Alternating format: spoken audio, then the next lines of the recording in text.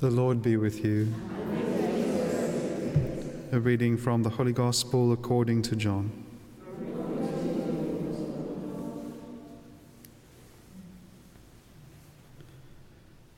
Jesus saw Nathanael coming to him and said of him, "Behold, an Israelite indeed, in whom is no guile."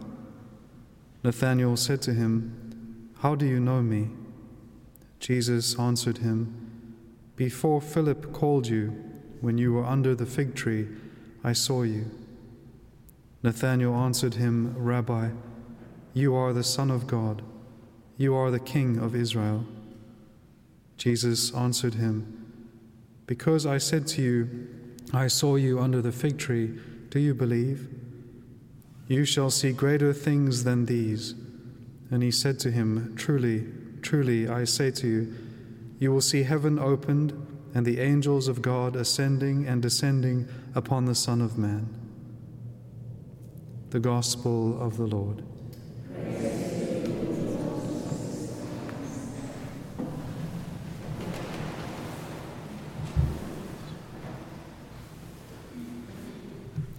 A beautiful feast that we celebrate today, Saints Michael, Gabriel, and Raphael. And we begin with the reading from the prophet Daniel. And it's interesting and it's appropriate that it should be from the prophet Daniel. The only two references that we have to Saint Michael and Saint Gabriel in the Old Testament are from the prophet Daniel. So Saint Gabriel comes to explain one of the visions that the prophet Daniel has, and he explains it to him at like ever-increasing depths. And so that's in chapters 8 and 9 of the book of Daniel. And then also later on in chapter 10 and chapter 12, you have references to Saint Michael. And then you have further then in Scripture details surrounding Saint Gabriel and Saint Michael. Saint Gabriel, we know in the New Testament, is mentioned in Luke's Gospel, chapter 1, where he comes and announces, obviously, the incarnation. But also Saint Michael, who is mentioned in the book of Jude, I think it's chapter 1, and then in the book of Revelation, chapter 12. And so it's interesting to go and read those accounts that we have, especially today. It might be a good thing to go and read those accounts of the angels, Saint Michael and Saint Gabriel. And then the only reference that we have to Saint Raphael in Scripture is in the book of Tobit, where he is quite present in that book. And he is the one who accompanies Tobias on his journey as he goes to eventually not only heal his father, but also as he finds his wife Sarah. And Raphael, in that story, he comes as an answer to their prayers. God sends him as an answer to their prayers, and he brings with him healing, he brings restoration, he brings all of these things, liberation from evil. And so he's a powerful intercessor for us, as is Michael with his defense of the things that belong to God, but also of his battle that he has with Satan, the way in which he casts out Satan from heaven. I read a beautiful account from one theologian once of what the battle was between Saint Michael and the devil, and I've never been able to find it since. But again, because he was this theologian, as he was speculating, what the theologian was saying was, he was saying we have to think about angelic battles in the proper sense, right? Angels are spirits. They don't carry with them the weapons like what we carry. And so a battle between angels, or an angelic battle, is an intellectual battle. And so what you have, and he was just kind of giving a description of what could have been that initial battle between Satan and Saint Michael. And he says, as Satan would have exalted himself to take the place of God and offered that temptation to the other angels, as he would have wanted for himself the praise that belongs only to God, the theologian says, but from the ranks of the archangels came this voice that simply said, Michael, which is his name, which means, who is like unto God? And the theologian says, and the battle was over. That was it. Finished. There's no more battle. And so the angel in his humility, right? Michael in his power, which is that what he knows about God is that there is nothing and no one like unto God. Who is like unto God? And so it is with that power that he casts out all of the evil of pride and of that kind of vainglory and anything that would seek to take the place of God. And so he is a wonderful intercessor, most especially because of that, against all evil. And so his prayer is a powerful prayer to pray in defense. And then the angel Gabriel, the strength of God, right? The strength of God. It is right that the angel Gabriel is sent to proclaim the incarnation as Christ himself, the Word, who is the very wisdom of God and the power of God, becomes incarnate. It is right that the angel Gabriel is the one that comes to announce him. But what we can also look at then is the beautiful apostle Nathaniel, or Bartholomew, as we know. So Bartholomew just means son of Ptolemy. Bartholomew and Nathaniel. And he is, in a certain sense, almost angelic in the way in which he comes to Christ. In his simplicity, in his immediate response of praise and worship of Christ, but even in the way that Jesus draws him to himself. And so the prophet Daniel, in his vision, it says he sees one who is like a son of man. Sees one who is like a son of man. And one of the commentators points out and says it's very interesting the way in which he uses that term, because he doesn't use the term Ben Ish or Ben Adam, but Ben Enosh, which means like man in all of his weakness and frailty. And so he is astounded by this vision that he has, Daniel, that there's this one who is like a son of man, like us in our weakness, like us in our frailty.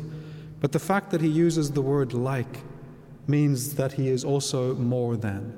So he is like us, but he is also more than. And this is what the mystery in which the prophet Daniel is being caught up in. But it is also the experience that we can see that Nathaniel has when he comes to Christ.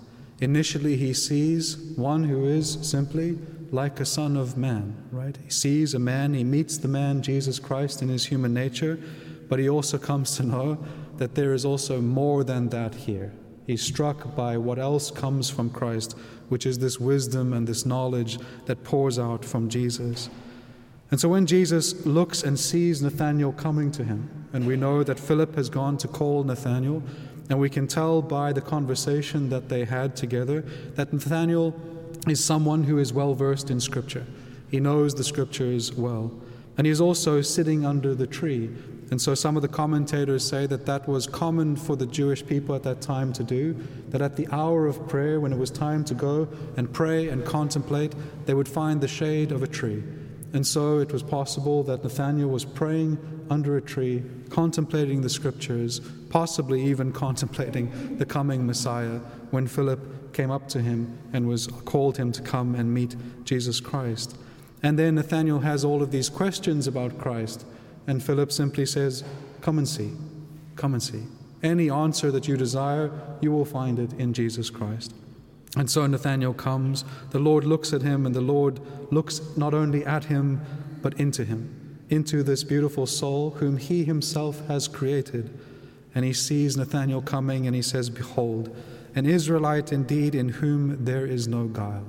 The beautiful simplicity of a soul that is without guile, without manipulation, without hypocrisy, right?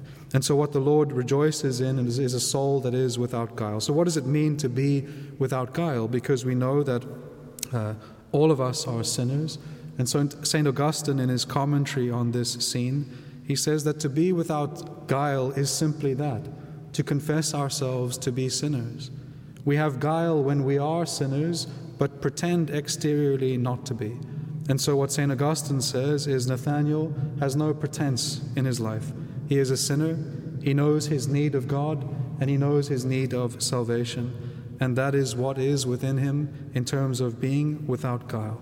And so the Lord looks into him, he sees the beautiful simplicity of his soul, and he rejoices. "Behold, an Israelite indeed, in whom is no guile." And Nathanael responds without guile. "How do you know me? How do you know me?" He looks at the Lord and he says, "How do you know me?" And many people are drawn to Jesus Christ throughout his life because of his miracles and his works of power. Nathanael is drawn because of the wisdom and the knowledge and the truth that comes from Christ.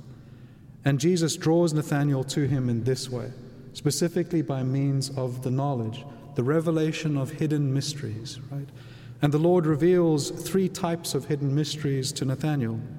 He reveals something that is hidden but is present when he looks into Nathanael's heart and he says, "This is an Israelite in whom there is no guile." But he also reveals things of the past. He says, "Before Philip called you, I saw you under the fig tree." And then the Lord also reveals truth about the future. He says, "You will see greater things than this. You will see the heavens opened and the angels of God ascending and descending upon the Son of Man." And so you have all of this knowledge coming forth from Christ that astounds Nathanael. He realizes that the Lord is more than simply a Son of Man. He realizes, as he says here, he begins first with rabbi, meaning teacher. And so what he immediately does is submits himself to learn under Jesus Christ and to receive from him all of his truth. Then he says, "You are the Son of God." So he acknowledges Christ not only to be a source of wisdom, but he also acknowledges his singular dignity. You are the Son of God, not a Son of God. You are the Son of God. And then he also acknowledges his power, the power that Christ has. You are the King of Israel. Beautiful proclamation of faith from such a beautiful, simple soul. Simple in the best sense of that word. One who is simple but also wise. And so he responds rightly to what he has experienced from Christ. And then what the Lord reveals, as we've seen, is something from the past. But he has this beautiful image. He says, "You will see greater things than these. Truly I say to you, you will see the heavens opened." And in Scripture, when the heavens opened, it means when grace pours down from heaven. And that is coming in the incarnation of Jesus Christ. It will flow out upon the world when his heart is pierced, and his heart and all of the graces and his love and his salvation pours out. So you will see the heavens opened, and you will also see the angels of God ascending and descending upon the Son of Man, showing again his divinity, because the angels minister only to God in that way, ascending and descending upon him. Some of the commentators, just to close, they say that the angels ascending and descending to God, on the Son of Man have two different interpretations. The one is the ascending and the descending. When they ascend to God is when they take to God our petitions and our prayers. And when they descend is when they come back from God with all of his answers and graces and benefits for us.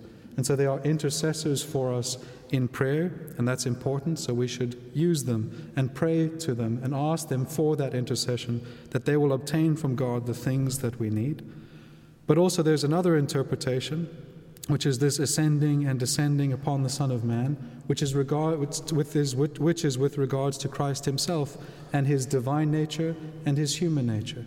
And so when they descend upon the Son of Man is when the angels humble themselves to serve him in his human nature. And when they ascend upon the Son of Man is when they ascend to minister to Christ himself in his divine nature. And so it is this beautiful example that we have not only of the angels today, but also of Nathanael, who himself is angelic in a certain sense, who is so simple before God, who enters so willingly into the service and ministry of Jesus Christ, and gives us such a beautiful example of following Christ and submitting to him and receiving from him all of his wisdom, as do the angels and as do the saints in heaven, so we are also called to do on earth. Amen.